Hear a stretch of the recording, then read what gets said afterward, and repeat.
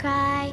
The gentlemen are coming by, looking in windows, knocking on doors. They need to take 7 and they might take yours. Can't call to mom, can't say a word. You're gonna die screaming, but you won't be heard. Hush, a special Buffy.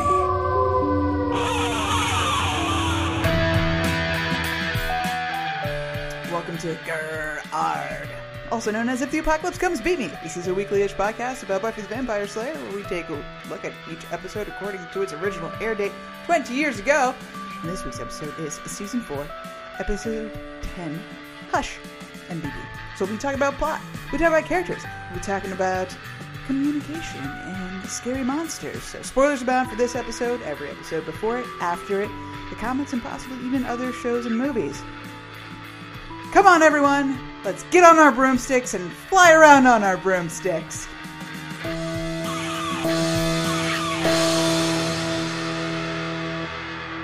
Best burn of all time One of ever. the best lines I've ever fucking heard. And now I can't use it. Great. So there goes that. I mean, I could not say something about it. There's only so much dialogue in the episode to begin with. When I was heard that, oh my I was God. like, what?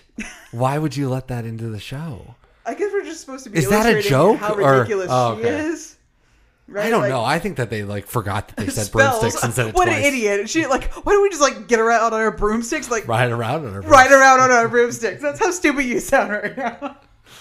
Incredible. Welcome back, everyone. Feel like it's been 800 years. Stacia, say hello.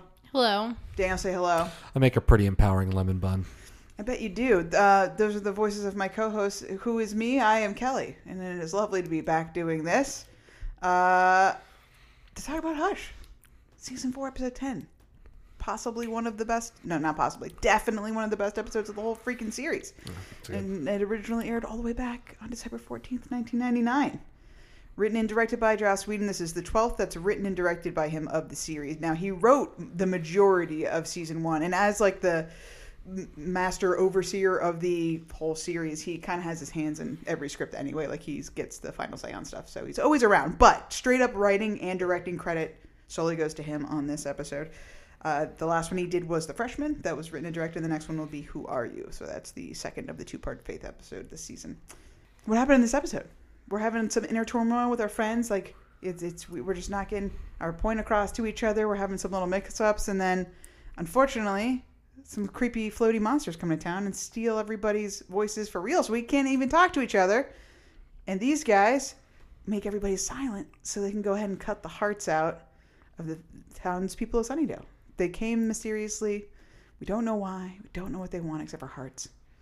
And then we know how to get rid of them, luckily, because Giles... Wow, I'm having a hard time with the plot. Someone else do the plot. Stacia, what happened in this episode?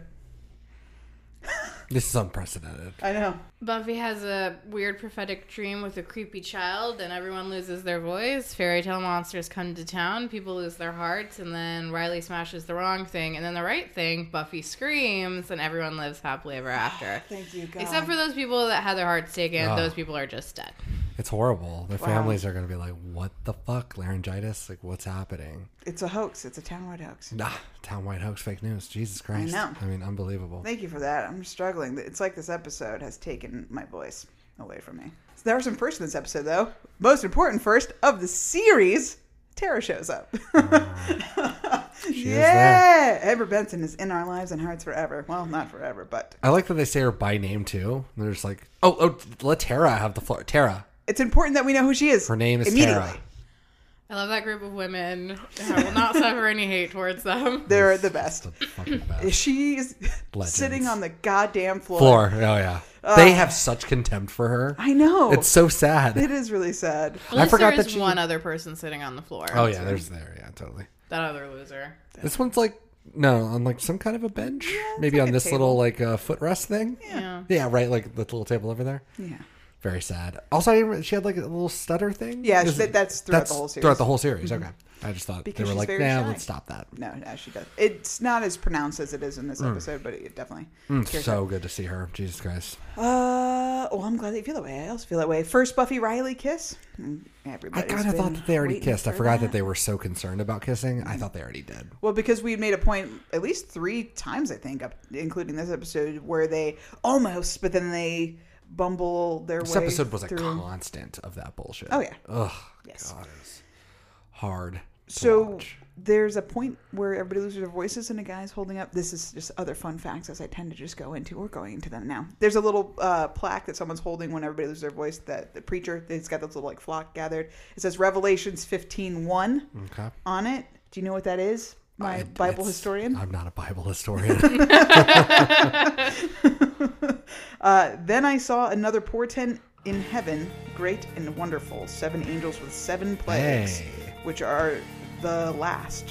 For with them the wrath of God has ended. So, gentlemen's are after 7 hearts. I guess that's relevant to that. Like, the gentlemen take the 7 hearts, and then the wrath of God is over.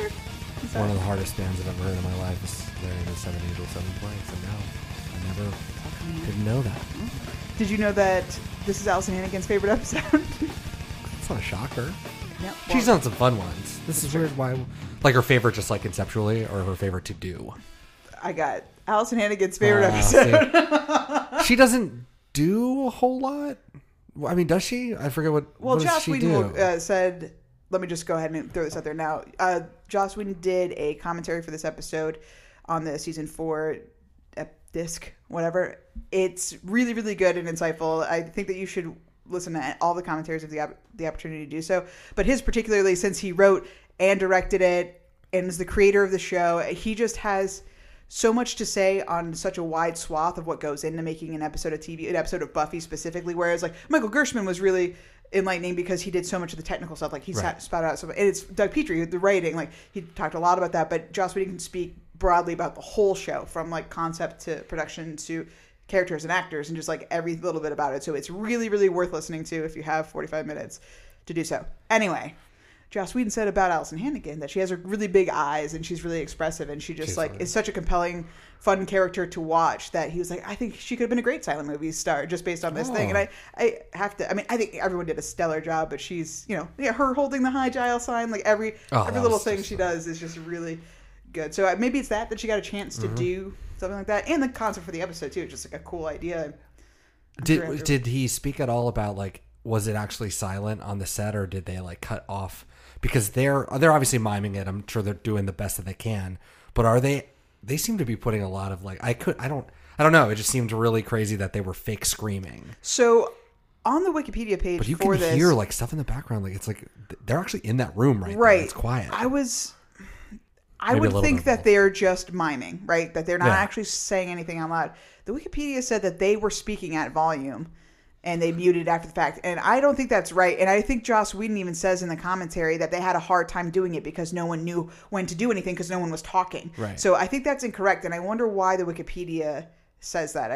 I think based on what Joss Whedon said and just the feel of the show, because of all those Foley sounds and stuff that seem... Well, you can look at them. They're definitely trying to not actually talk. And there's even a point, right, when they first lose their voices, when Buffy and Willow are talking to each other, she's like, for whatever. Like, that's really good for podcasts. You can't hear them. But you can hear that little bit of sound that I just made, she almost makes. So it's like, I think that that's somebody trying to not make sound, but be expressive. Yeah. Whereas, versus somebody actually speaking normally. Well, that's why it was cool, like, when, like, Riley had to stop the poison gas that was going to kill him. And he's like, right, trying to breathe or something into the machine to like get it to recognize his breath as a voice. That was pretty cool. It's cool that you can still make that kind of noise. Yeah. The episode has 17 minutes of dialogue approximately in 44 minutes total. I wanted to read a little thing from the script. Since Joss Whedon wrote it, any of these stage directions and stuff should all be him theoretically, but this is a description from the shooting script of Tara's room. It says, internal, Tara's room. Her room is Wicca-y and also painted black and depressed-y. And I was like, accurate. This is about the clock tower. From up here we can see the whole town, or possibly much less than all of that, but I can hope. And the collective breaths snake all across the town heading here. And I was like, because he really Didn't know if he was going to be able to do a lot of the shit that he got away with. And then about the gentleman, he's old, bone white, bald. Nosferatu meets Hellraiser by way of Joker. Actually, he kind of looks like Mr. Burns, except he can't stop his rictus grin and his teeth are gleaming metal. That's good. Oh, that is very accurate. Yeah. Like it all Mr. really Burns, works. that's a good... Oh, and about the makeup, initially the special effects, the way that they had it, because Stacia and I have been watching Face Off, so we were basically special effects makeup professionals. Good. Yeah, we I know actually nothing about it. So. Run the industry now. Oh. So they have this expression that they use. I'm about to say the word expression 600 times. When a mask or something is incapable of moving, they say the expression is baked in. Mm-hmm. So like initially it was going to be more of a mask where that smile was not something that could be moved. It was just like a static face mouthpiece. But Joss Whedon had him go back and change it so that they can make that. So they're smiling. The whole time. So Doug Jones was like, who was the main tall, skinny gentleman we'll talk about, but he's like having to smile like that. Imagine, sometimes when your mouth hurts because you've been smiling too long already. He's like, but to have that crazy, intense, over exaggerated smile for hours and hours. Yeah, I'm sure that was like brutal on them. It really is important though. And you could see when you're watching it up close, you could tell that they're actually smiling. Like the way that the mask is fitting on them, it leaves open, it's not just a plastered on smile. It's fucking cool. So much more impactful and super important. I think it would not be as scary a character if they hadn't gone that direction. No. This, ironically, is the only episode of the series nominated for an outstanding, what is it called? Outstanding Writing Emmy for a drama series. Amazing. It was also nominated for outstanding cinematography for outstanding cinematography for a single camera series, which I think another one had been nominated. That's Michael Gershman. He's the principal cinematographer who was also the director that did the direct DVD commentary for that episode that isn't Enemies. Consequences. Yeah. So I think that's pretty great that the episode that has the least amount of dialogue, but that's not to say that there's not a lot of writing.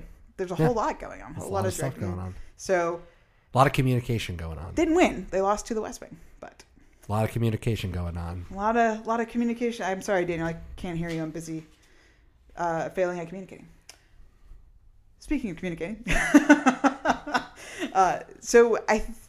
Joss Whedon says in the commentary that this episode, the theme of it is obviously communication, and Daniel pointed out earlier that Maggie Walsh, her opening spiel in the dream sequence is actually lays out the whole episode. It's all about communication, right? She goes on and say like, not the word, but the thought before the word. None of that matters. Not the idea, but the moment before the idea, when it's total. There you go. Whatever. When it blossoms in your mind and connects to everything. It's about the thoughts and experiences that we don't have words for.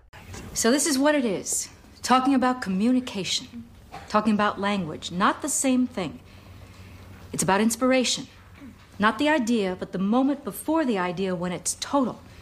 When it blossoms in your mind and connects to everything.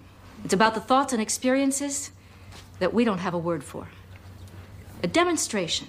But the point is, with Joss, I think, he said it best himself when he said, it's about 6 strangers in a house who stop being polite and start getting real. No, he said, when people stop talking, they start communicating. Language can interfere with communication because language limits. As soon as you say something, you've eliminated every other possibility of what you might be talking about. We also use language to separate ourselves from other people. He goes on to say, like, the way that people misuse language, and you're essentially, once it's out there in the world, whatever you've said, you can't really take it back. While you can maybe correct or renege after the fact, it's been there, and now the whole moment's going to change based on what you said. And I think that that's really prescient now more than ever when we have things like, cancel culture or like all these things where it's you are being held accountable to your word from everything's written down. Everything's everywhere all the time. So thankfully we're not recording. Yeah, I know, exactly. I won't have to own up to this ever again in my entire life. Huge mistake if we were recording this. For better or worse, communication can lift and destroy. So let's talk about our characters and communication in this episode. Because we start off where we can talk normally, as we do in Buffy. That's only specific to Buffy. No one talks outside of Buffy. So it's about this. Anya and Xander, they don't know where they stand, right? Anya is just like every other annoying woman out there in the world. She doesn't understand why her boyfriend doesn't like her and isn't expressing themselves in the way, God, women are the worst. And you don't remember when he makes that terrible joke of, wow, they really did turn you into a real girl, didn't they? No, I don't remember that. Yeah. before they were walking. When we up. first see them, they're going to Giles' house and they're having a fight on the way into the Yeah. door. And she's like, I think the first thing Xander says is, how could you think I'm using you? And she's like, we don't talk. You don't care about my life at all. You just care about lots of orgasms. And then he's like, yo, they really did turn you into a real girl, didn't they? And she's like, what do I mean to you? And he's like, well, you know, stuff. And then just kind of trails off and walks into Giles' house. Buffy and Riley can't express themselves because they have superhero identities that they're not allowed to share with each other. Willow is feeling kind of alone. Still trying to find her place a little bit as far as like, well, I don't have my boyfriend. I want something more. I really want to explore this Wicca stuff. So I'm going to try to go to this group, and is immediately turned off by all the one and blessed bees because they're not real G's like she is. And I think that's... Oh, we got Giles and Olivia too, right? Giles and Olivia, yeah. She's not in for it. She's not up not for the down. monster slaying lifestyle. She had the calmest expression when the fucking gentleman strolled, floated by. Just no big deal. Doesn't matter. I'm not going to immediately sketch that and like get him to wake up and like make a. She just like stayed up and sketched all night and was like, hey, this fucking scary guy floated by me. I had no thoughts or feelings on it. Doesn't matter. Well, she can't talk. Wake them up. You can still wake people up. How do you mind This is the my gentleman? biggest problem. This is one of my biggest problems with this episode. Thinking about it is that if this happened to us, like really happened, if we could not talk right now, I think there would be more noise in the world, not less. Everyone would be carrying around pots and pans. Everyone would have an air horn. I swear to God, everyone would have things to make noise with. Probably. Almost like chaotic. It would just be chaos, complete chaos. So I think it would be actually crazier than what it is right now. Like we long for silence after all the general noise of the day.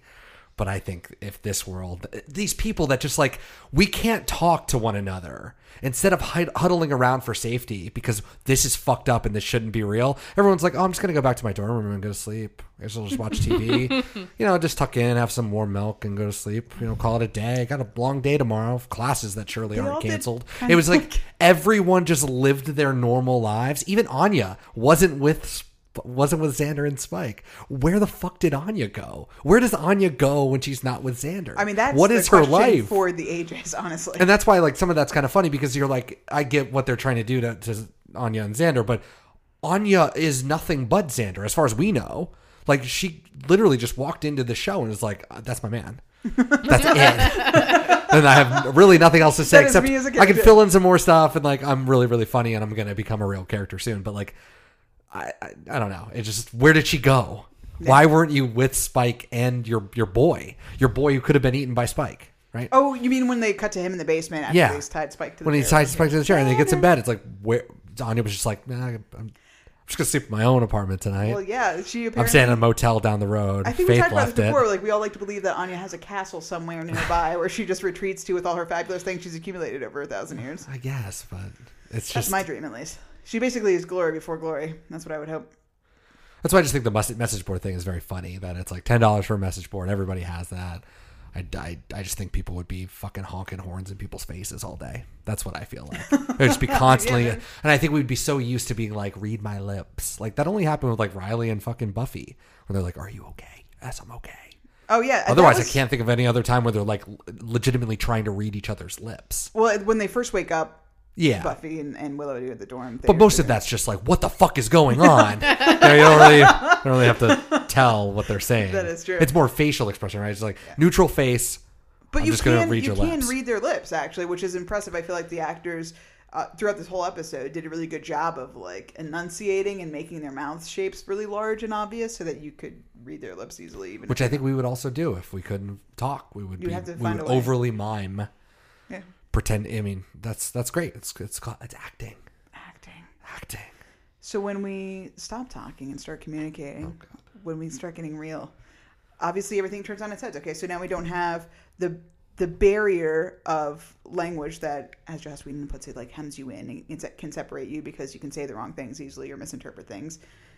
Now we just have our actions to go on, right? So throughout the course of the silence bit of the episode, for just our relationship's sake, Xander and Anya realizes Xander does care because Xander comes into a scene thinking that Spike has bit Anya in vampire mode and it beats the shit out of Spike to be like, how dare you do that to my lady, and therefore all their stuff is patched up. Olivia, and well, we don't get theirs until they can talk again. Actually, nothing really happens while Olivia and Giles. No, Olivia's it silent, does. except for I mean, gets she's to like, I don't sketch. want to do this. Well, yeah, but when she can talk again, but when they're silent. Yeah. Well, I guess she makes a choice. Anyway, Buffy and Riley actually make out, right? Like, they actually embrace each other. They see each other in the street at first, and they're like, Riley's breaking up a fight because he's cool-headed. I'm a security guy. And then Buffy... she breaks the guy's arm because Riley's not paying attention because he's breaking up Why a were fight. they fighting? Like, why is there fire? Because that's what cans you out do there? when you can't talk. You just start fighting each other in the Silently street. riot. Yeah, exactly. Silently riot with one man, Yeah. one fight Exactly. over what? What could you possibly after one day be fighting about? But now that they have the burden of their rambling removed, they can just kiss and understand. And then later boom, secret reveal. They're both superheroes when they're fighting the clock tower with the gentleman. Was not expecting that part. I really enjoyed that. was That cool. was pretty good. So that obviously blows their huge dynamic, like changes their relationship completely because Oh, of the great ending. We need to talk. Yeah, And then they're silent. Yeah. And Willow and Tara get to... I mean, cannot overstate the power of lesbian handholding. Like, everything about them being together is amazing. Like, they, silently are able to deduce, you have power too. Like, because Willow's struggling to move the machine and grabs her hand and it's a beautiful sentiment about that we're stronger together than apart. Thanks, Joss Whedon. So that's a huge... Willow discovers that the Wicca group wasn't for naught. That there is something there, and that she meets somebody that, somebody that understands me, and they didn't have to say a single word to get that. So that was pretty cool. So, Can't wait to practice my magic on her. No. We're still living in the bubble where everything is fine. Good. The most important thing is the Gaia newsletter. We need to get the message of blessing out to the sisters. Also, who left their scented candles dripping all over my woman power shrine? So another thing that happens when we can't actually speak is Giles loses a key ability or a key function of his character in the episode because he's exposition guy, right? He's always the one with the book knowledge and the demon-y stuff. So he has to find a way to communicate what's going on to the Scoobies, but without using any words. So we get this amazing projector scene montage thing. So we get an amazing scene with Giles explaining what's going on with the fairy tale monsters and all the In his gore book, of his Fairy little Tales. in his fairy tale book, and drawing all the blood and the hearts. I have a question about this scene, and that is, why would you gesture as if you were intensely masturbating for a steak? Because that's usually funny. as It's funny. I know, but as Giles has pointed out before, it's plunge and move on. Plunge and... Hello. Plunge, Giles' plunge, face when he sees it is just the absolute One of the greatest. best expressions. in It's the so whole show. good. Fantastic. I mean, also obviously Xander with the boobies. So funny. It was a funny scene. Is what it is. It's just crass humor from Joss Whedon. Expect nothing less. What a crass man. What a crass man. No, it's funny. I mean, I don't know. Again, see? No standards. I mean, any self-respecting demon should be living in a pit of filth or a nice crypt. I'll remember to mention that. It's hard. It's just such a iconic scene in this episode. During this scene is I love the Anya just only... eating popcorn. She's having a good time. Why the fuck else is she here? We're in basically a theater. Rolling Someone's the putting on a helicopter, show. let's go. I love that shit. That's so good. Or turn it around. But no, rolling the helicopter. I mean, oof. It's even better. Mm-hmm. During this scene, the only piece of music that Christophe Beck did not score for the episode is played. It's the Dance Macabre by Camille Saint-Saëns. I think it's how you say that. Which, the Dance Macabre, is a late Middle Ages artistic genre of allegory. I don't know what that means. But it's supposed to... It's I guess a theme throughout artistic work during that period, that no matter one station in life, the Dance Macabre unites us all. So death unites us all, which is so nice. It sounds like a Joy Division song. It does kind of sound like that. Yeah. But because there is no speaking in this episode, but mostly no speaking, the music really does a lot of the work. So Yeah, the when music you was awesome. don't have that dialogue, it's a really big thing to be able to rely on, because even in scenes with dialogue, music can completely heighten or deflate a scene, intentionally or otherwise. Christophe Beck said about Joss Whedon and Buffy as a whole that they really understood the importance of music, not necessarily in this episode, but just generally, and that this obviously was the biggest thing for him to tackle. And usually the way that the production goes is he has only a week to do the music, so apparently Joss Whedon let him know that, okay, at some point this season, kind of early, I'm going to have you do a huge fucking project, so kind of get ready for that, but he still only had about a week to throw it together. Wow. And it's just him. He composes basically everything on a synthesizer in his own studio. He doesn't have anybody helping, which I didn't realize because it all sounds really organic, all the instruments and stuff. So apparently he has like woodwind players come in and make some of those sounds so that it does sound more organic. But otherwise, it's him doing all the composing on his software, which is really cool. But along with the music, there's other sounds that happen too, which, again, when you stop talking and start getting real, you can actually hear super well.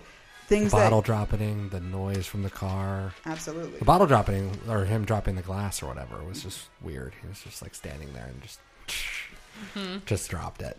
But it was really, what a harrowing. Everyone's so shaken in that scene. God.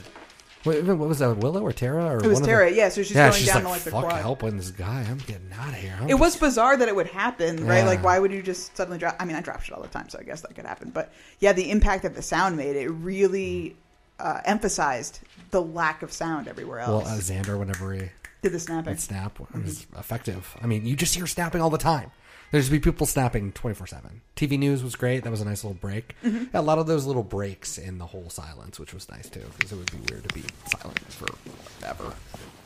Breaking news item from Sunnydale, California. Apparently, the entire town has been quarantined due to an epidemic of, as strange as this may sound, laryngitis. It seems the town has been rendered unable to speak. There's no word yet what might have caused this or what other effects might be seen from this epidemic. Local authorities have issued a written statement, I should say, blaming recent flu vaccinations. A few skeptics call it a citywide hoax. In the meanwhile, Sunnydale has effectively shut down. All schools and businesses will be closed for the time being, and residents are advised to stay home and rest up. The Centers for Disease Control have ordered the entire town quarantined. No one can go in or out until the syndrome is identified or the symptoms disappear. We'll bring you more on that as it develops. Joss Whedon said he was terrified to do this episode because, like, what do you fill it with if there's no sound? People are going to get bored. Like, part of the reason he even did this to begin with was because he was, I mean, according to James Marsters, but also it's true, he was tired of people being like, oh, the writing, the reason why your show is so good is because the dialogue's so good. And so it's like, well, fuck you. I will make an episode with How dare you say that we're really good. We're good. I don't appreciate that. You think that I can only do one thing? How dare you? That's a little overstated. The way he tells it is I'm that sure just like, I just wanted to try it, man. Yeah, he said that he felt like he was stagnating as a director. Like, he kept doing the same things over and over again. He would do an over the shoulder shot and a two shot. So a two shot, it's like when you have two people on the screen talking, and then the over shoulder is when you pan. You know, now I'm at Buffy's perspective, now I'm at Willow's perspective, and now we have the two shot of both of them in the scene. Right. He's like, that's how it felt like, just cut and paste, and that's why TV gets slammed a lot, because they're hemmed into doing those things. And he had a lot of cool notes about production, but. So Joss really thought this episode had an opportunity to be super boring. He was even going to have Buffy and Riley have sex in it so he could fill 3 minutes of time, his words. And I'm really glad he didn't do that. He said it would be disingenuous to where they were at in their relationship, which is true, but also, like, we didn't do that. I love 3 minutes of time. Like, I love, like, just what that would be. Like, just thinking of the Parker stuff, like, just slow, awkward, kissing. montage of nothing. I live here.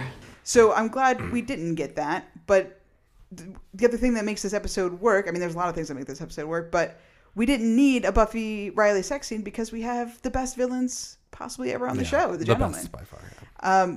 I mean, Joss himself said that this is probably one of the scariest things he's ever shot, specifically the scene of the Gentlemen coming by the window with Olivia as one of being the most frightening things he's ever seen or ever filmed. So the idea of these guys came from a nightmare that Joss Whedon had, apparently, a recurring nightmare as a kid, where he would wake up and there'd be a man floating at the end of his bed, you know, and he couldn't move. So it's like, yeah, that's terrifying. Can't even shout, can't even cry, the Gentlemen are coming by. I mean, it sounds vaguely familiar. You sure it's nothing you heard when you were a child? No, all right. Nothing else? Well, it could definitely be one of your prophetic dreams. Well, it could just be the eternal mystery that is your brain. Look, I'll check it out, and I'll let you know if I find something. And I wanted to shout out the actual actors that brought these guys to life, because they are superb. And like I mentioned, having to do that smiling and just their machinations is just incredible. So the tall, skinny one is Doug Jones, who is an incredibly famous character actor. He did the Faun in Pan's Labyrinth. He's also Abe Sapien in Hellboy, amongst a ton of other special effects. If you need a tall, skinny fucker to be in makeup for 800 hours, you call Doug Jones. Oh, he's also the the guy from he does all of Guillermo del Toro's stuff. Yeah, okay. So he's the fish monster that the girl has sex with in Shape Oh, of really? Water. Yeah, He's still around. He's yeah, still kicking. yeah, Okay, still doing good. stuff. The other main guy, the shorter gentleman that when you see Doug Jones, you usually see the one other guy. Right. That's Camden Toy, who also plays Gnarl in season 7 and the Turok Khan in season 7. So he collaborates on Buffy a couple other times.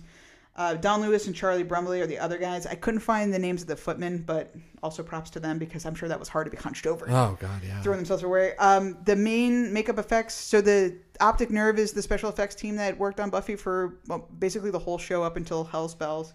And the head special effects designer on that is John Volek. He actually died in 2016, but he's there the whole time, and he's the one that masterminded these things. He brought... These characters would not be so iconic if it wasn't for the work of those guys. So... Yeah. Mad props to them. And these characters were so scary to even the cast and crew that, like, Amber Benson said she felt so bad for them because nobody wanted to eat with them, but also, like, she was really They super have metal scared of them. teeth, so I would be like, how are you eating, sir? Apparently Mark Lucas was the only one that would talk to them while they were in makeup because everyone else was really scared. And Anthony Stewart Head said that he wouldn't let his kids watch this episode. Oh, because- wow. Well, they were like 7 kids and would 9 be at the fucking time. but- horrified. yeah. I mean, it's just their entire mannerisms, everything that they do, and just the way they look at, like, Tara, especially when she's running away, and they just, like, look at each other and nod. And they're just like, hoo-hoo, let's go get her. It's like, ooh, you guys are fucking scary. I mean, but these three, scary. This guy looks like the cousin of the Mutant Ninja Turtles. I mean, he does Mutant kind of Turtles. look like a Ninja yeah, Turtle. those two on the end, I'm not, like, super sold on. But, like, how big his smile is, it just makes you think, there are fuckers out there probably with bigger smiles. They're fucking scary. Yeah, but we don't know anything about them. We don't know anything about them. They are, like, strictly fairy tales. They're not from another world. They're not, like when they blow up comically, for whatever reason, the heads explode. That's it? Are they the only ones? Are they just nightmare entities that No can feel? idea. We just don't know. Yeah, and I mean, I'm the first one to own up to the fact that I slag the show all the time for not having lore or like following up on anything or making an effort to have the creators. Right? Just didn't need it. When you shit's so good, it's like I don't question for a second. Any other episode where Giles pulls out a fairy tale book, I would be up in arms about. And I just didn't care. I was like, this is fine. Let it be. Yeah. We went to trivia for Buffy trivia. And this was one of our things. And the guy, when he was playing the video, where he was like, look, you could see the box or whatever. And we were like, practical effects, man. I would much rather, this would not be scary if it wasn't practical effects. I don't give a fuck that they're on boxes. I don't give a fuck if they're on wires. I don't care. It's creepy as shit how they're moving about. And if they did it in real life, then that is even better. Because that means you can go out there and make scary stuff that doesn't have to be fucking CG. Fucking CG, yeah. Which is never scary, ever. Have you seen the CG in the show? Have you seen the snakes that they make? Like, if they tried to make this, like today, you could make a pretty good thing. You could probably do cooler stuff with them. Maybe. But you would also like go over the top. You'd be like, oh, they have lizard teeth as well. Sure. They have lizard tongues. They're just going to like eat a person whole or something. Like some crazy shit that you just can do with computers. But the fact that they just don't do anything is fucking awesome. Yeah, so just to make a mention of how they actually did it, but I never noticed the box and like F that guy. Also, we won trivia, just wanted to say. Anyway, so there's two ways that they make the gentleman float.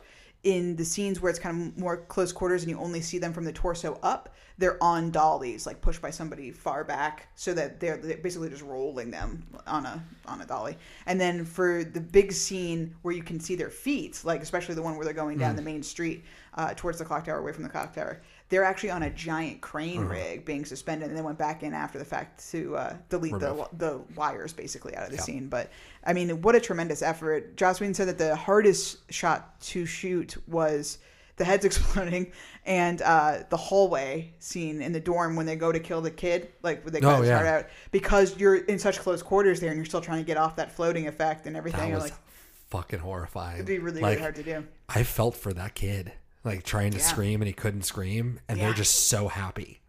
They're just so fucking happy. It's so upsetting. Yeah. And he fucking died. Like, he pulled out that knife and it's just like, and you like heard it or whatever. It's like, ooh, Buffy. Yeah.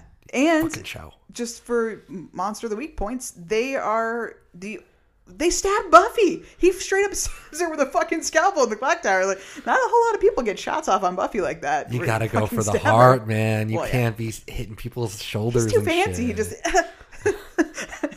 slows down as we move on. What is Riley's gun? Like, zap, zap, zap. Oh, Joss it doesn't Whedon work loves the anymore. blaster. What the fuck? I know. Why can't that be So more crushed. charged up? Yeah, the gentlemen are supremely creepy. Apparently, they're supposed to be like Victorian-esque, I guess, just with the suits and stuff. And then they're, I guess, Buffy essay writers have gone on now. This is also a class statement because they're the elite and they have their footmen and who do the dirty work and they're above it literally and figuratively. And like, Up in the fair clock enough. tower I of get this place and town that we've never seen before and we'll never see again. see Because this is actually the Universal backlot, which they don't shoot on, which is where Desperate Housewives was filmed. So there's actually a couple of houses that you can see when they're going through the neighborhoods that are part of Wisteria Lane. And this clock tower is not a real clock tower. It's a house that they just fabricated the stuff for it. And it's actually shot 2 different locations. Like this exterior with the clock tower part that you can see on the street is a different house than the actual other house they turned into the internal like clock machinations where they're fighting Makes sense. the gentleman. It's a really a feat, and there's a reason why these monsters stand out to people. Like people that are passive Buffy fans even that may have seen the show once and they're like, oh yeah, I remember those one guys that could float. You'll never forget the face and the way his hands are. Yeah. Joss said that as soon as Doug Jones, he was like, kind of like Nosferatu. As soon as like he curled his hand up and like moved it a little bit, it's like, oh my god, that's it. I hate it. It's just like that's great. He said that his making fun of mimes went down 40% because Doug Jones and Kim Toy were mimes. We're classically trained mimes. So wow. Yeah. Very cool. I didn't even know that it was really I didn't know you could be classically trained, but I guess apparently. it is quite hard. So a big way that we express and the big way the show expresses the terror of the gentleman and the way that we empathize and feel it is through primarily 2 characters, and that's Tara and Olivia. Because the Scoobies are kind of hardened by now, right? We're seasoned monster fighters. We don't know what the gentlemen are, but we're going to kill it. I mean, Xander, in the scene with the slide projector, he's like, how do we kill them? Like, that's great. Cool story, Giles. Love the slides. Yeah. And apparently the big hips mime that Sarah Michelle Gellar does, she pitched that. Like, that my hips look super wide in that. Can I like make a joke about it in the scene? So they did, which I thought that was cute that she wrote that. Anyway, we can kill them. How do we kill them? We'll kill them. It's Tara has no experience with this shit. All she knows is some creepies with rattling chains. That's another great Foley sound when you see Tara and the gentlemen are blurred behind her, and then you just hear the rattling of the chains from and that's really cool. We get to be afraid because she's expendable, and so is Olivia. Joss Whedon's words. We probably don't. Yeah, we don't know. They could just die tonight. Right? They could be 2 people that are getting their hearts taken. Yeah, Holy exactly. Shit. So the stakes are there for them. I mean, we know now because on a rewatch, you don't feel the same right, way. Exactly. You just are like, why can't you stand up? Why do you keep falling over comically? She has terrible balance. Is that a thing? Does she fall over all the time? No, they're just for this episode. We needed her to fall down because I think Joss really did want to channel a scary movie, and like he was like, as much as I hate when they do this in movies, they have the girl fall down while she's running away. Yeah. I kind of needed to do it. And it worked out. It was scary and and Olivia the same thing. I mean, we see her be scared at the window, and no one else really gets that opportunity, and so scared in fact that that she leaves. And we never. Where was the initiative on this whole thing? You will keep order. I mean, did they though? They weren't even on Riley campus. broke up a fight. But they weren't even on campus, bro. They could have seen that. They were terrorizing people. This is what I'm saying. There would be horns. Here's a horn. Here are directions. If you are in danger, we will come to the horn sound. So don't blow it unless you're a dick. But we are coming when there's danger. People will be blowing horns left and right. Like that girl sleeping in her bed and she's like, here's a knocking of the Tara slamming up against the door. Like, and she's like, no, I'm just going to go to bed. What kind of world are we living in where like there are dangerous people inside of your dorm room? Like if you can't open your dorm room door to your RA or whatever, what kind of world are we in? Because there will be chaos. You will help keep order. Dress as civilians. A military presence would only increase panic. No, it doesn't matter. I'm scared because I can't use my voice, so now I've gotten rid of all human decency. I don't want to help. So my parents haven't come in. Anybody from outside, like you quarantined. We can't talk, Daniel. It's not worth the risk. The more we talk about it, the more I am starting to kind of hate it because it makes no sense that no one would come in. Like it just takes someone flying in. Or what if someone just flew into Sunnydale International Airport? Surely they have one. Or comes in on the boat, right? They come in on the boat. They're like, "Oh, I can talk," but nobody else can, right? His voice wasn't taken. That's a great question. Honestly, one person, one house down. Like, right? Like, he just took it from Sunnydale. Well, what about the town right next door? They walk over, they come every day, get on Devereaux, sit in that traffic and fucking go. Where are they? Where are they being like, I can talk? Why can't you guys talk? I need you to not ask that question. I know. I refuse to keep going on this line of thinking. What you're saying is that communication is hard. And the gentlemen are supremely scary. And you don't ever learn of them as somebody other than what they are. Like, I mean, D'Hoffryn's like kind of a really creepy and intricate looking demon, but we also know him. He's got a funny, ironic side. And like, but he's also a vengeance demon, right? But we don't know anything about the them. gentlemen also don't speak. Which is great. Also lends itself to the creepy, yeah. Because they explode. And the scream in the clock tower, I was like, that's not Sarah Michelle Gellar's voice. It can't be just the way it is. And it's not. Oh, really? Apparently, on the day, she was like screaming so they could get the shot. Yeah. But yeah, it's maybe it was from the same person who did the penis thing for Xander. Nothing can defeat the penis. Nothing defeats the penis.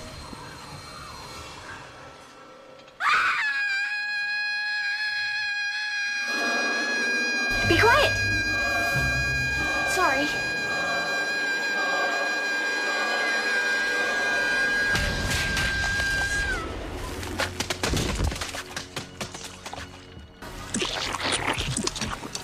I struggled before trying to do this podcast for this episode because it's so big and there's no way we could really fit everything into it. But if you've watched this episode of television, you know why it's so good.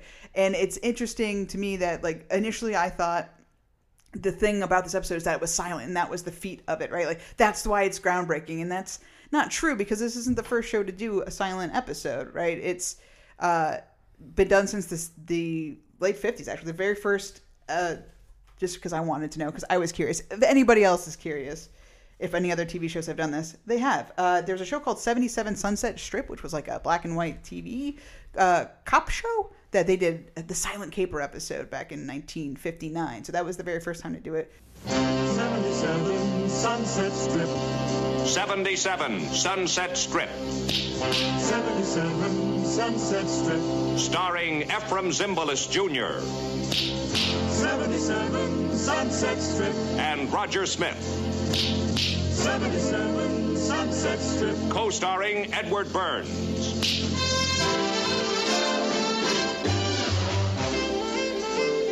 Produced by Warner Brothers.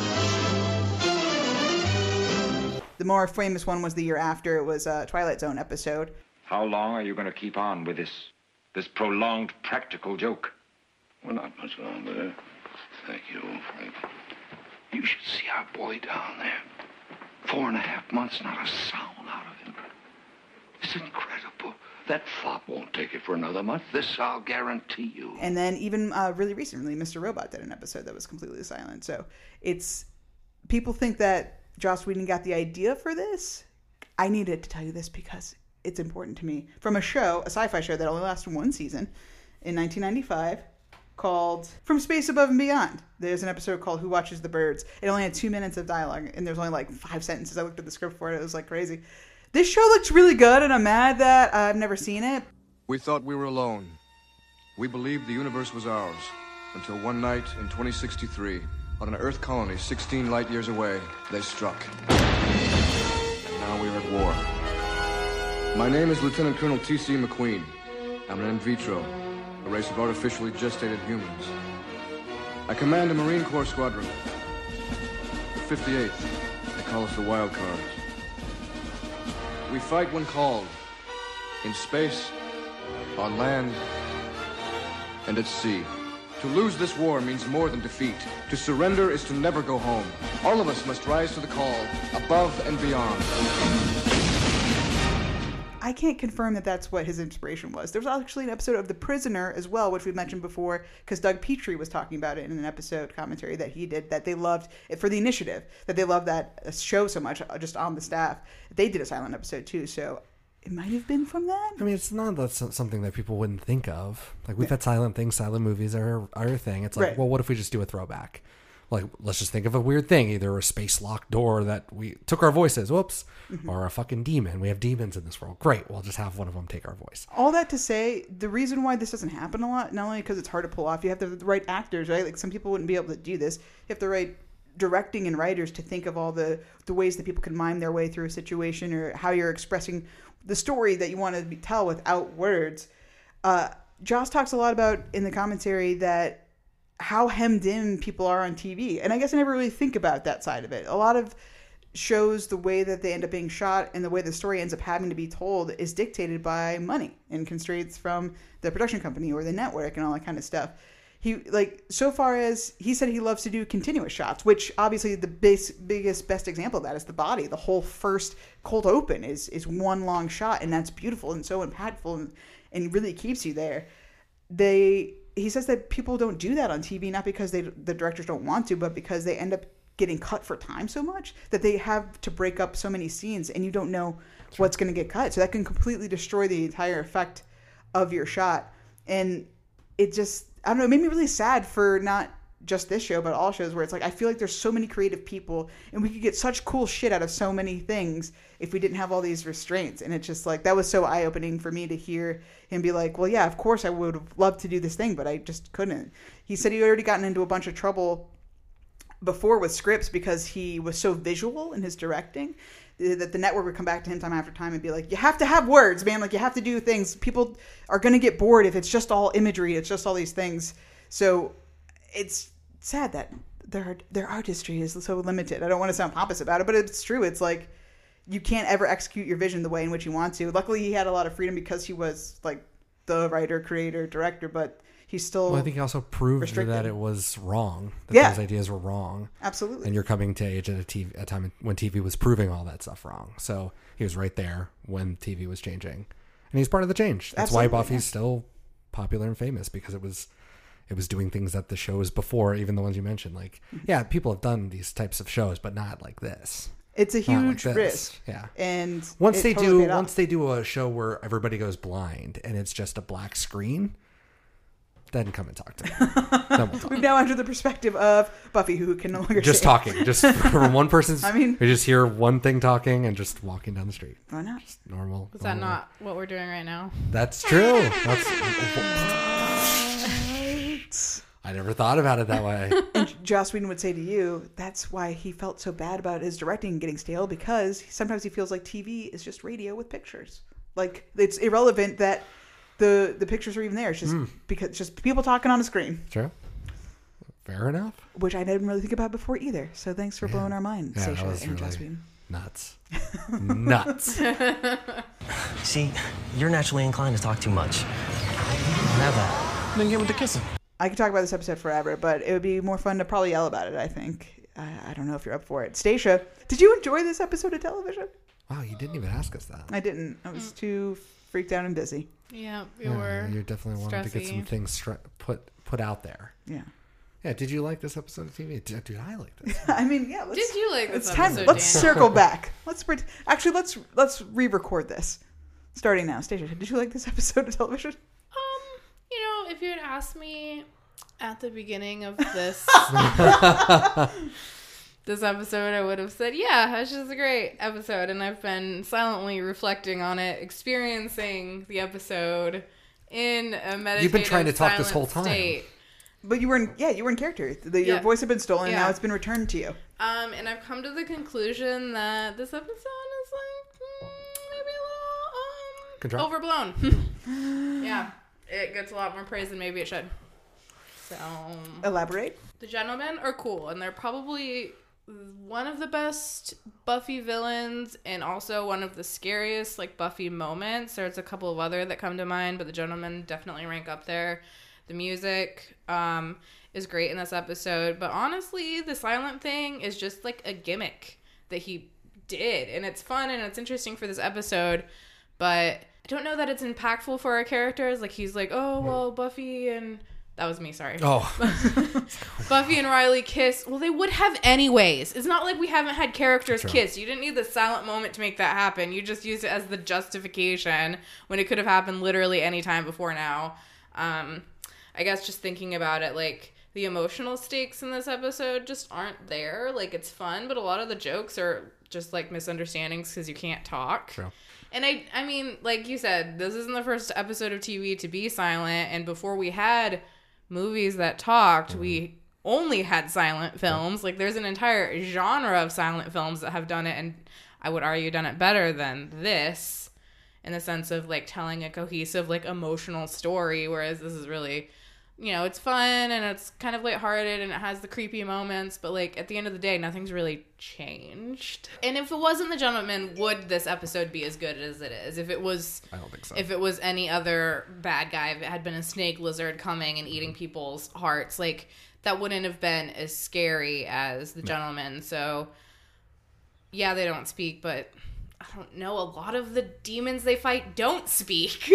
It's more a verbal nonverbal. He speaks volumes with his eyes. I like this episode. I think it's a fun episode. I think that the villain is particularly... I think one of your light bulbs just died. Sweet. Whoa. Yeah. The gentlemen are coming. We come together, daughters of Gaia, sisters to the moon. We walk with the darkness, the wolf at our side, through the waterfall of power to the blackest heart of eternity. I think we should have a bake sale. But at the same time, I don't know that Joss Whedon should be hailed for a genius for doing this episode silent. It's not the first time someone's done it. It's not the last time, and it's not the best time. Yeah. Nice. So I guess that's kind of how I think I'm that's feeling all about it. valid. And I think Joss even kind of owned up to it. Not owned up to it, but made light of such in the commentary where he was like, I had an idea to do a silent episode. That was how it started, right? And then everything kind of got filled in. And I think that that's what you were illustrating just then. It's like, okay, well, why is it silent? So I got to make a bad guy. Okay, why are they here? It doesn't really matter. They're fairy tale monsters. Mm-hmm. Boom. Okay, that's fine. Okay, well then how do we explain how to kill them if nobody can talk? We'll do a fun projector thing. That'll be a thing. So it was just... Which is writing, right? I mean, that's... It's taking away the contrivances that they normally have, mask them with a great premise. One for thing all that its has parts. always bugged me with this episode, in which they gloss over because you literally can't talk about it in the episode, is like, what is their motivation? Why are they taking 7 hearts? That's Why true. did they come to Sunnydale? Why do they take your... Like, I guess they take the voices because if they hear a person scream, their heads will blow up, but like... For what? Why not a Where are they going? recording? Like, I don't... Is this like $1 million to them? Yeah, where did they come from? Where do they go? Cotton Eye Joe. No! Like, to just leave it hanging there. Thank you. Kind of wish that could have been explained, although I understand why they didn't. And I think it was like a crutch for Joss to be like, they're creepy and don't think any more about it. Moving on. And that's what they do. And I usually pan them for doing this shit. And I will not do that today. Mainly because it is them. But then you also know that Beer Bad sucks, right? And then you watch that and you're like, well, this was fucking fine, right? So it's one of those things that we just fucking do this to ourselves. We just make them into bigger deals than they are. Well, we can still go back to entertainment value, if nothing else, right? Like, that's was why very this was entertaining. huge. Yeah. I was having a hard time being like, this isn't groundbreaking, because I kept getting hung up on the silent part. Because that's not new. It's nothing to change. And I don't think this is a groundbreaking episode of television. And Jane Espenson said of this episode that it changed TV. And I'm like, I don't know that it did that. I don't know that it was groundbreaking in that way. It was incredibly entertaining. It was well done. There was an unconfirmed statement from Joss Whedon that he was thinking of doing the musical episode now. But Xena had just done their musical episode. So he was like, fuck it. I'll do the silent one. Yeah. So I guess, in the sense of like gimmick, like doing something for the sake of like attention. It would feel more like a gimmick too if you were to do it right after Xena, even if that was not the intention. So yeah, I mean, most of the stuff is all just contrived. It makes no sense, and that's the thing. It's like a serial show, but it's a procedural at the same time. I think those kind of shows are the hardest to do because, like, if you're not telling a through story which would be the easiest way to do TV, but it was not how they did it then. They're trying to do both. They're trying to have emotional payouts that operate across a whole season, but then also it's got to be Monster of the Week, right? So I get it. It's hard to do. You're not going to have organic characters show up over, that's why you have your big bad. That could be your constant. Mm-hmm. But I don't know, man. Most of them are most of them are just made up bullshit. Oh yeah, totally. And if you get hung up on that. But it goes to show for me that medicine goes down much easier with a spoonful of sugar. That is like this comedy, this like regardless if it's situational, silly schlockiness, like it's just entertainment, bang for your buck. It is just a really great 45 minutes of television. Yeah. I have a friend who's coming to town, and I'd like us to be alone. Oh, you mean an orgasm friend? Yes, that's exactly the most appalling thing you could have said. Yelling. I love the prophetic dream that Buffy has, specifically the creepy girl singing the creepy song. She honestly might rival the Gentleman in levels of creepy to me. That's what Joss Whedon said. Have a girl singing a spooky nursery rhyme. We Horror gold. We never see her again. No. I love it though. She's so fun. I did like at the end with we sort of talked about it a little bit, but I really enjoyed when Riley broke the whatever. Just his little face after was like, I did it! I know, and then I just love her miming the box. It was very funny. And right, she was holding the box, the little girl. Okay. That's why they did the flashback to it for a second. Oh, did they? Yeah. In case you forgot. Yeah. Because it wasn't very obvious. Yeah. We've already kind of talked about Tara, but Tara. Oh my gosh. She's so adorable. Student directing Willow was so great. The knocking, like great horror stuff of like opening the door and it being the fucking heart or whatever, one of the gentlemen is there and it's not her door.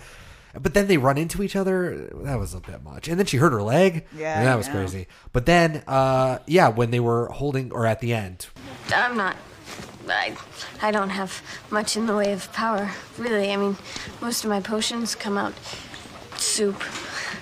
Besides, spells going awry, friends in danger. I'm definitely nothing special. No, you are. Oz who? Oz who? how the turntables. Oh my God. It's over. Like who is Oz? I don't even try know. to keep myself from going onto a tangent, and I'll save my mini tangent for a little bit later in this episode. But I want to be objective about it, and I still love Oz. I really do, and that's kind of a joke. But like, but that's totally Tara's apt. Being like adorable. Oz too. Like I was just even going on while we were in Oz World. I was like, man, I really love Tara a lot, but they're she so can't cute. be as good as this. And then It's it'd be like, like, ah. Oh God, Harvo Parvo. On the chalkboard behind Mikey Walsh in the opening scene with the prophetic dream, there is a chalkboard that has bunch of like mental health conditions written on it. But at the very bottom, the left column, it says Harvo-Parvo. And I looked up Harvo-Parvo, and that's not a thing. Parvo is a disease that dogs can get, but I did stumble across a Reddit thread from our Buffy Reddit that said, Harvo-Parvo isn't a thing. I'm a licensed PhD. I don't know what this means. Don't look it up. Because they're like, you put your safe search on if you're going to look it up. It turns out it's nothing. It's not like a porn thing. It's nothing. It's literally nothing.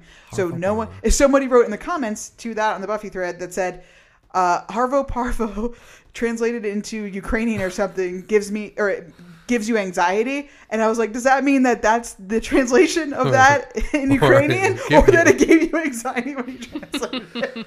The internet, what a wonderful place for miscommunication. Nevertheless, because of that thread, I ended up buying a $40 replica of the Buffy site. Stacia? Wow. Just throwing that on the thread. I got Harvo Parvo tattooed on my forehead. Harvo Parvo. Oh God. I like Anya in this episode, especially when she calls Xander out for being a wuss, and she said, you make jokes about my pain. You don't care about me at all. And I love it. It's the whole orgasm machine or whatever, and then just like Giles is just like, can you not do this here? Yeah. Why are we here? And the gesture, the infamous other gesture of the episode where Anya, does the little finger in the hole situation. Don't say that. Apparently, shockingly, the WB censors were not stoked on that scene and almost really let it into the episode. That's incredible. You got to do it. The best. Ha! This isn't a relationship. You don't need me. All you care about is lots of orgasms. How the turntables. Okay. Remember how we talked about private conversations? How they're less private when they're in front of my friends? Oh, we're not your friends. Go on. Please don't. Buffy is drinking a 7-Up, and Willow is drinking a virgin cola. Right, yeah. I noticed that. It's like, is that because it looked like a Coca-Cola, but it clearly said virgin on it, right? And it was a virgin logo. Right, exactly. So I was wondering if it was like a campaign that Coke was doing, partnered with Virgin or something? No, not at all. So in 1998, Branson launched Virgin Cola himself. He advertised it by driving a tank through Times Square. That sounds right. What were the 1990s, people? 1999, a bottle of Virgin Cola was sent to Friends. He loved Friends. So he was putting it on TV shows. So he sent it to Friends, and it's in the episode, the one with Joey's bag. Oh. You can see a Virgin Cola there. He sent it to Ally McBeal. The character is holding it in the episode Love Unlimited. And then he sent it to, I want to quote this, in season 4, episode 10 of Buffy the Vampire Slayer, The Hush. Willow is seen drinking a can of Virgin Cola in a scene with Buffy. The Hush. The Hush. Oh, no. And for a second there, I've never really done a Wikipedia edit, and I was like, I'm going to edit this. Did you? No, I was like, how do I do it? And I was like, oh, there's probably that stuff up at the top. Yeah, that's just done. It's going to remain The Hush forever. It's not even linked, bro. There's a link to Hush. The rest of the episodes got linked, not this one. So, what the fuck? Anyways, 2002, they actually did vanilla cola before Coke. Huh. But Coke, they got their people. It was basically like they locked them out of supermarkets and places, so they just starved. Yeah, I feel bad for poor Richard Branson and his fucking island and his rich bastard. So, but anyways, so yeah, Coca-Cola just... And I think apparently it's still like around. It's still a thing. Maybe in the UK, maybe in Richard Branson's backyard. Yeah, no, like you can't find it. And they're like, it's probably off-brand because there's no records of who's actually making it anymore. Okay. So, wow, that's so funny. I'm glad that you said something because I really thought I was going nuts that it said that. I was like, that's the Virgin logo. I just think it's interesting that like automatically they were like, I'm going to drink the 7-Up. You get the Virgin Cola. Like, is Willow super deep into Virgin Cola? Is she more of a cola girl and not a lemon lime girl? This scene stuck out to me just because of the sheer weirdness of it. They're like, let's both grab our drinks and open them and drink them on the bed. That's what I mean. So clearly they forced that in there. I wouldn't doubt it that either it was sent or it was like, money. Here's some money. Fucking Virgin Cola got I'll made pay your into one of the most cranes. iconic Buffy episodes of the whole Well, series. and it's so funny that it's all the 1990s, right? It's like everything in 99 they were clearly trying to like make a name for themselves. It didn't work. So interesting. Giles and Olivia, no talking, just fucking. Stacia? Whoa. Tara has really cool hair and she's way before her time.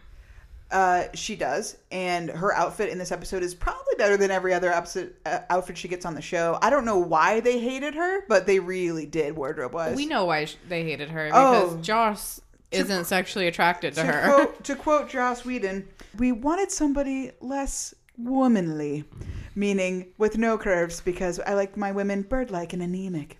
Fish gotta swim, birds gotta fly. Joss irritates me to no end. I hate that he made this show because he's just honestly like the most repulsive person. In the same commentary where he says, I didn't want to hire Tara because she was too womanly and I was imagining someone slight and frail that's more like Willow size, like bird-like features. And who was it? Marty Noxon had to be like, no, this woman is going to be perfect for Tara. And I finally changed my mind or whatever, I guess. But in the same time that he's like, I didn't want to hire Tara because she was too fat. Yeah. He makes a crack about how Buffy was like, I had to make that joke about my wide hips because it's such an actress thing to do. But anyways, it seems pretty funny on the screen. Yeah. You don't want to hire someone because they're too fat, and then at the same time you're going to make fun of Sarah Michelle Gellar for worrying about her weight. Like, you wouldn't have hired her if she was Tara-sized. I was just confused by the comment when he said less womanly because I didn't understand that he meant overweight by that comment, which she's not in any way, shape, or form. She's not at all. I was like, did he want like a butch girl? Because that's awesome. And I'm sorry, Amber Benson, I love you, but you should have went that direction, dude. But no, he didn't. He meant skinny. And not that I should be doing this at all, but to give him a tiny, tiny, tiny bit of the benefit of the doubt. Maybe it's just because in his head, because this person, Willow's already supposed to be like meek and shy. She's come into her own. I was going to talk more about this but anyway, so Willow's no longer the shy, tiny person we met before. She's confident. She's got power. She's doing her own thing. So I think maybe physical size wise, since Tara is like bigger than her, but supposed to be more shy and meek than even Willow is now. Maybe that's what it is. No, he just hates I don't like that. Women who aren't anorexic. I get it. Anyway, yeah. That doesn't work. Yeah. I don't know if you guys noticed, all all of the establishing shots, like of the town overhead and of just standard shots of like buildings and homes that are blurry and out of focus and they look terrible. Oh, I didn't know. Okay, so I think on standard definition TV, you're good. Mm-hmm. You're not really going to notice it. But if you're watching it in high def and like really watching it, especially like me, I'm watching it on my computer like right up close, it looks like shit. It looks fucking horrible. All the still frames of the establishing shots. Right. So there are some establishing shots that are good because Buffy was shot on film. So I found out there's a great, I'll put it in the show notes. There's a great channel on YouTube called Technology Connections. And they were doing a video recently about why an old 1980s video from some band was able to be put into 4K. And like, it's blowing people's minds. And he's like, no, if it's shot on film, you're taking granular... It's all up to the technology to read the grains. You can make it as vivid and crazy as possible, and you can keep fucking with it. But because there was a huge shift from film to tape you cannot fuck with. So there's jokes on TV shows that are shot on film, but the moment you step outside, especially in the 70s and 80s, because the outside shots, you can get yourself a little portable camera. When they take these establishing shots of these places, and I've noticed it throughout the whole series, it must be either a photograph, because there are those moments where you're like, is this like a fucking photograph? Yeah. Like that is like so it can only be blown up the way that can only be blown up and look terrible, or it's something like this where they're going out and they're taking shots of like from the watchtower in this episode. You see the shot of Sunnydale, and it's just this blurred mess. And if it was a real thing and not some weird photograph, which again, you can take a photograph and it can look beautiful, just put it in and it's fine. I think it's on tape. So it's a really interesting, like... Well, that makes total sense for why we have these beautiful HD copies of this. Because Exactly. they basically just took the film and that's what I made was it saying. better, So I didn't realize that, so that's why. And you can just keep going. You can turn this into 4K, I'm sure soon this will all be... Amazing. Oh, well, now that Joss Whedon has anything to do about it. Well, I don't think it's up to him. So, yeah, and that's why you can go to 8K, 16K. Like, you can keep going as deep as possible. It's just you start running into that soap opera effect. Sure. And as long as you have TVs and stuff that can operate to counteract that, you'll be fine. But I mean, how much more realistic can you get? If you've seen a 4K TV, like, oh my God. I have not. Yeah, it's fucking crazy. So, anyways, the only other thing I would say is that because I'm now keeping a watch of this, how many times are we going to do the final shot when we show Sunnydale campus is the same shot as the freshmen. This is the final shot. There is the protest going on. Welcome, freshmen. This is right after we've resolved all of our problems, after the heads have exploded and we're going back to our real life. We cut to the shot of the freshman seminar. Yes. We have no other... That's what I'm saying. They got the film camera out this one fucking day. They're not doing 2 days. They didn't think, let's take down the protest. No. So, anyways, I just found that. That's amazing. I'm glad you noticed that. Yeah. And what a fun little delve into filming technology. Yeah, I had no idea, so that's cool. For being the creepiest villains in Buffy possibly ever, arguably ever, my favorite moment of The Gentleman is when they first, they're showing each other the hearts, basically. And I think it's Doug Jones' character. He like steeples his fingers. He's like, "Oh, stop, stop, you guys! You flattered me," because they're all doing the little clap. Love it. An undermentioned part of the exposition scene is Anya decided to pop popcorn and bring a tea. Oh yeah, iconic. She just has no. Xander never takes her anywhere. Okay, This was a movie basically for Forrest writing. Come on on his thing. It's just the most buddy. unreal thing. Like Mark Riley is like, he's not even looking. No, not at all. That was just for us to be. How is that helpful I in know, any it's way? just- Like, can you imagine? Right? So like, in love we're with gonna that. fucking die in this elevator. He's like, "Oh, I'm sorry, Forrest. What did you have to say? Come on. Are you fucking kidding me, Forrest?" And they break up. That's what the relationship ended over. You know what? Good thing Riley didn't look back. This was a really pivotal moment, because this happens before Buffy and Riley kiss. He probably saw that and was like, "Are you fucking kidding me? I thought you were a completely different person. I gotta go. I need to go see a woman." But the end of it was Bitch Monster looking at them and being like, "Can't you read the sign?" Yeah, and it's also like super helpful. What? You're saying that anybody could just walk down the fucking stairs into this lair? Like, I'm taking this what are the security precautions of the stairs? Yeah, None? Apparently none. Apparently none. Well, I mean, they do break in all the time. I do like that. Apparently, obviously, in case of emergency meant fire. Fire, right. But they were like, oh, well, obviously. Also, if I can't get my voice to go. An emergency where I can't talk. So dumb. Oh, Giles drew Buffy with a bow and arrow. I can't think of a single scene in this entire series where Buffy is holding a bow and arrow. Maybe that's his attempt at a crossbow. I'm also shocked that he didn't get Olivia in on the drawings. She seems like a real artist, and I think she would have definitely, helped him out or even been there. Because again, what is she going to do at home when a crisis is happening? Like, this is a here fucking for crisis. a sex weekend. I know. It has been upended by these creatures. I got nothing to do now. Got a little bit of sex. But she could have put her art to use. I mean, she could have really been helpful, but no. She could have been helpful. I mean, she did draw the one picture that she saw, so that was helpful. Was it though? Yeah, I mean, wasn't that how he was able to research it anyway? Right? He found what they look like. I don't fucking remember. It's like I've been watching this episode 7 times. I wish I could just come clean. Well, you can't. Yeah, I know I can't.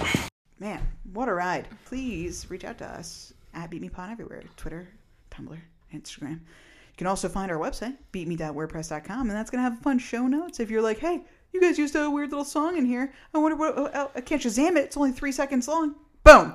You guys mentioned 7 Angels, 7 Plagues. I need to listen right now. And what better way to listen than to going to Spotify and finding our playlist for the season? It's going to be Fun Time. Nope. Wow. Beat Me Fun Time playlist for podcast fans. Season 4. Whoa. And that's going to have all the music that's in Buffy the Vampire Slayer, the television show that we are talking about, and this podcast, the thing that you're listening to right now. So, subscribe. Incredible. Let's get an update on the watches from Daniel. Xander Construction Outfit watch, no. No. Maroon Jacket watch, no. Not that I saw. No. Forces Gave for Riley watch, hell yeah. Because we're pretty? The burden we bear, brother. Yeah, that's right. It is. Is his love, not his love, not his job at the initiative. They're definitely talking about that. I said he's being sassy. He said the first 486 times you said special, it didn't register, but now I believe. Would you stop talking about this girl? I am right here. Exactly. You're talking about me. Riley says that Forrest is inclined to talk too much. So Forrest says, then get to kissing. Get to the kissing. Meaning Buffy and Riley, but he definitely meant shut me up. Shut this guy up. Shut this guy up right now. Oh my God. It's true. It's true. And also the come on. That's also come on. We get it. We got it. Future Chips Ahoy. Or no, just Chips Ahoy. Can't change that now. Chips Ahoy watch. No. I mean, Spike is debilitated by it, but no. We don't talk about it. De Hoffern watch. No. You should lock your door. Fuck yeah. Xander and Anya just fucking walk in. On that, sorry, real quick. We said thanks for knocking. Yeah. We established that this is in fact some kind of apartment complex because there's a woman checking her mail as Xander and Anya walk into the door. That's another shitty establishing shot. That's really gross and out of focus. Yeah. Yeah. He even says thank you for knocking. So that's, lock your doors, goddammit. Yeah, he can force people outside with his special ability of having a lock and a key. And even fucking Olivia knocks because she's a normal fucking person. Because she's good and nice. Sandy watch, no. Still going to be a no forever. Michael Wickett, Amy Goth watch. Fuck yeah. Bake sale. Scented candle dripping on my woman power shrine. Gaia newsletter. A bunch of bullies. There are a bunch of girls with henna tattoos thinking that they're sisters to the Dark One. Roast them. Amazing. Roast them. Get them out of here. I love it. So yeah, we get to meet Tara. I mean, fuck yeah. Books a Million. Giles has the Fairy Tales book, classic. Tara, When She Falls, has the Magician's Companion book. We see the psychology book, of course. So literally just everything is boldly labeled with exactly what it is. No titles or anything. What is this book? Oh, it's the Magician's Companion. Okay, gotcha. No ambiguous artwork. I'm going to skip ahead a little bit. I'm going to go to KO first. Olivia breaking up has got to hurt him. Yeah. But no KOs specifically for him. Huge question, though. So streets ahead. We do need to talk about the streets here. So we get comic relief when the fire hydrant's going off and like the world's gone to shit. The guy running into the liquor store? Joss Whedon said on the thing, that was just a facade. So he had to hide behind the door. There was nothing behind the door. Amazing. So we have Hank's liquor store, Hank Jr.'s liquor store. I don't really Hank Liquor Jr. store. That liquor store, I wrote it down. Hank's liquor store is next to the Sport and Tackle store. There's a Sport and Tackle store. That is the sporting goods store, which is on Devereaux. Remember my cop character, the sporting goods store on Devereaux? Right. So that was on Devereaux. And then next to that is the cinema. So it goes cinema, a sporting goods store, then Hank's liquor store. And across the street from that, we've got this place, the Espresso Pump, and some electronic big box store. That's not a Best Buy. All right, so I think we've peeled back the veil of movie magic here. I'm curious for season 7 because I feel like we do see it all at once, like intentionally.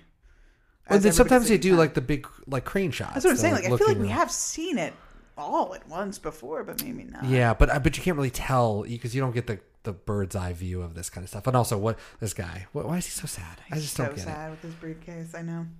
Anyways, that was Well, what I can tell you about Streets Ahead is that the Wisteria Lane Universal Backlot Clock Tower thing will never be used again. Yes, I believe it. Okay. I'm pretty sure, at least. Man, that was an exciting class, huh?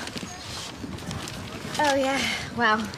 In the last 20 minutes, it was a revelation. Just laid out everything we need to know for the final. I'd hate to have missed that. Just tell me I didn't snort.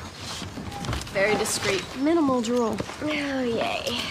I think it's time, unless anyone has any objections, to rank this sucker. Willow, Something Wicca This Way Comes, / we talk about the net. There's no net, no computers, but there is certainly some goddamn magic in the air, and I'm not talking about moving that vending machine. Hey-o. Yeah, she got a significant power up. She's got the Terra power up. Yeah, I mean, but she was able to even like rumble it by herself, so that's impressive. I mean, she even makes a joke earlier in the episode, like the biggest thing, I like to float more than a pencil, right? Yeah. And we have seen her, because she's strictly speaking about her telekinetic abilities, I guess. She was able to float those ingredients to try to do the spell against Oz and Veruca, right? Fucking but crazy. Yeah, she almost moved that vending machine. But my thing is, okay, she couldn't move the vending machine. It just kind of rumbled. Right. Tara touched her hand, and then it flew across the fucking room. So to me, that means that Tara is way strong, so meek right? and mild. Yeah, I know. But anyway, yeah. Willow knows that. I gave it an 8. They were able to keep the gentleman from getting in the room, which saved them. So that's a big deal. But it was just telekinesis. Like, it was just one trick. You know, and they were in the laundry room where Oz and Veruca were. Oh, my gosh. It's all coming back. Giles. 10 out of 10. Olivia. He's knocking them boots. And then sad things happen. I can't say Giles and knocking boots. So there you go. I mean, the overhead projector scene. His disgust with Xander and Anya talking about their relationship in his house when he doesn't even want them there. We even get an establishing blurry shot of the Giles mobile. Oh, nice. We also get a shot of his desk and his big rubber ball band. Oh, man, that's and a big one. And Rolodex is not even on a Rolodex. And his super old phone. Yeah. And that teetering lamp that, like, how many times have you hit that and, like, that's fallen to the floor? It's, 10 of 10, of course. Absolutely. Just gets a 10. Riley. He was great in this Riley episode. Ruins everything. Still has not ruined anything. He just unbelievably. He had real thoughts and feelings and emotions in this episode. He's still bumbly and charming and helps Buffy. Like, he helps take down the bad guys. We're 10 episodes into this. He's just about to find out she's a superhero. I know. And that's when starting he next episode, it's going to be bad. But right now, it gets a 9. Honeymoon's over. Monster of the Week. 10 out of 10. Friendship, goodness, or badness. Okay. Giles, Olivia. Adorable. They break up. That's a bummer. So that's going to bring this down a little bit. But we don't know that yet. I mean, yeah, that's true. We don't get confirmation of it, and we never do. Why would we? We've hardly met her. We never see her again, yeah. Other than Restless in a Dream. So, I mean, I think his look said it all. I've been here before. This is what always happens. At least she didn't get murdered. Sorry, Jenny. This is where you get off. Xander and Anya start off rocky. R.I.P.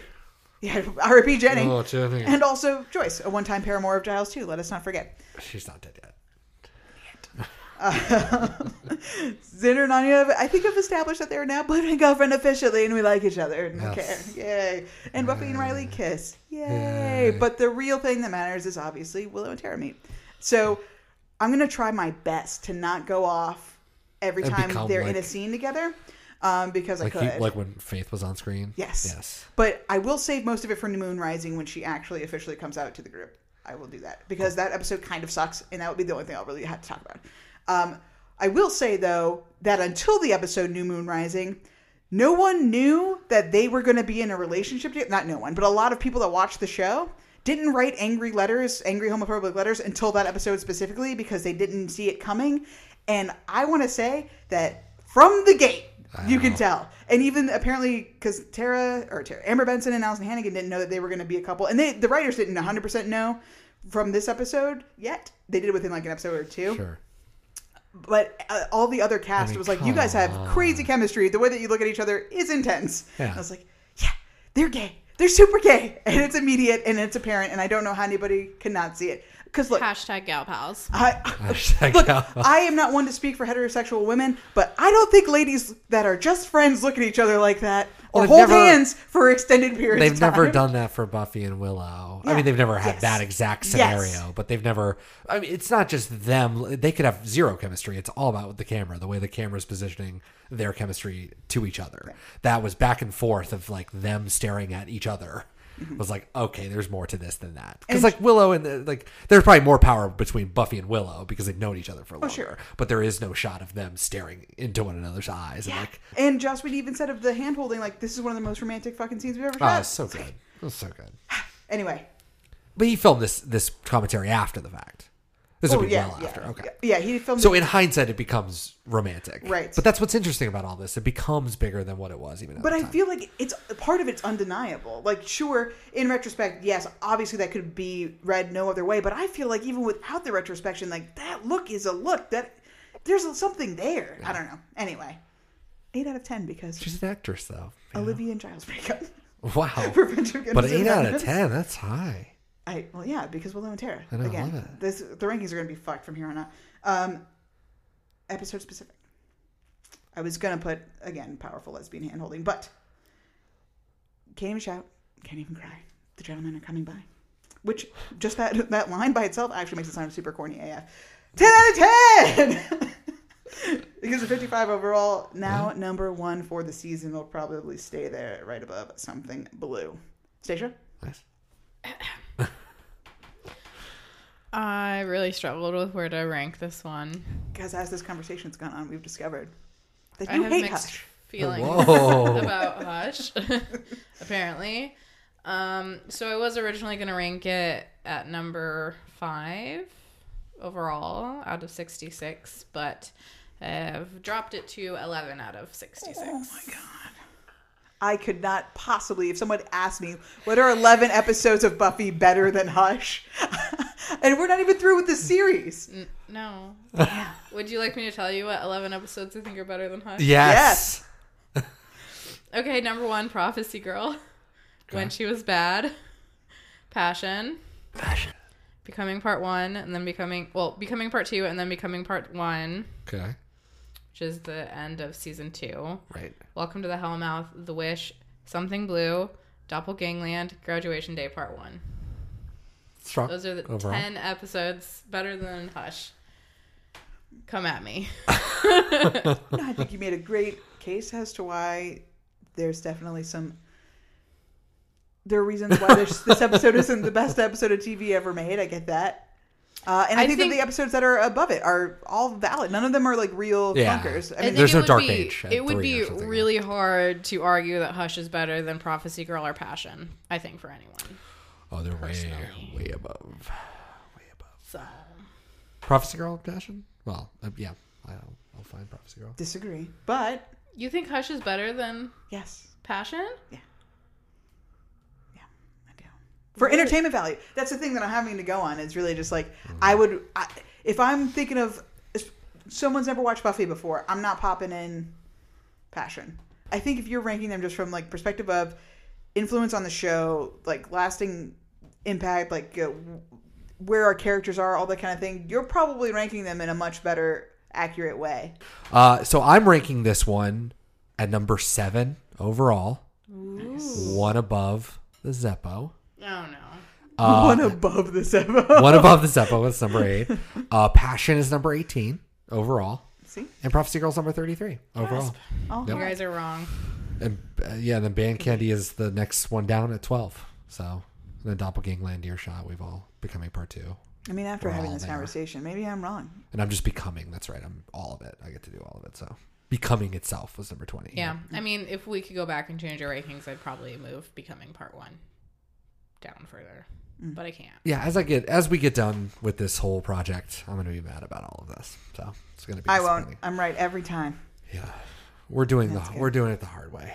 Yours is easier because you can live just in the at the end moment. be like, oh yeah, this is great. It all just makes sense.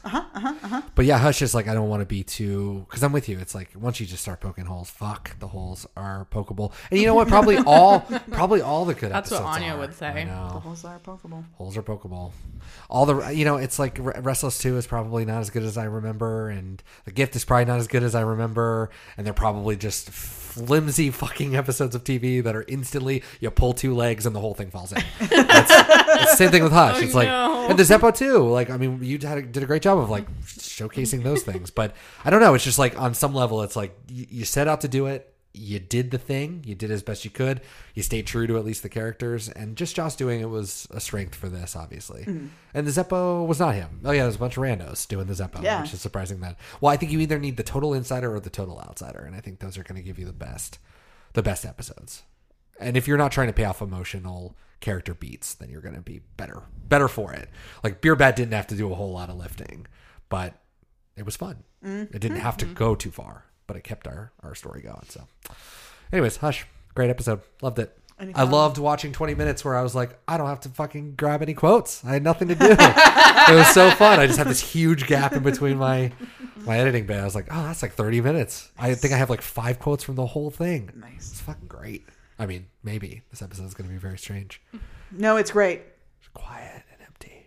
Yeah. That's it for Hush, unless you have anything else to say for yourself, Stacia. Oh, jeez. Thank you so much for listening. We'll be back next time with season 4, episode 11, Doomed. So definitely is going to be better than this episode. For sure. Something to look forward to. Anyway, see you next time. Bye! I've got Xander in a hat. Is that a thing? Way to set the...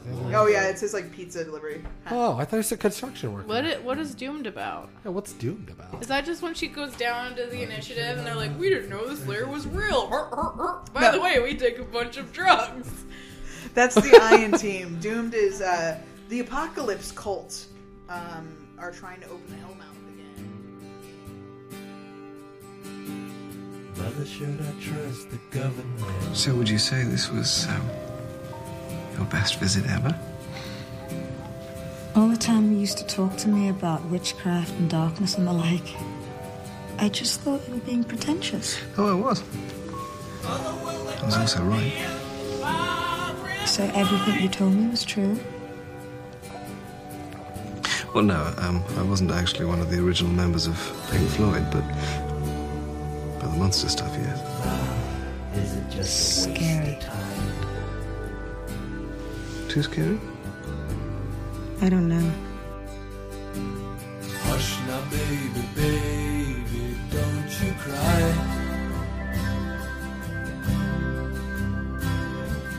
Mama's gonna make all of your nightmares come true. Mama's gonna put all of her fears into you. Mama's gonna keep you right here under her wing.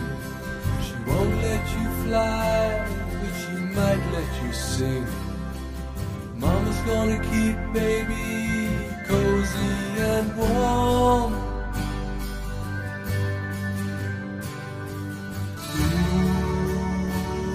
Ooh, babe.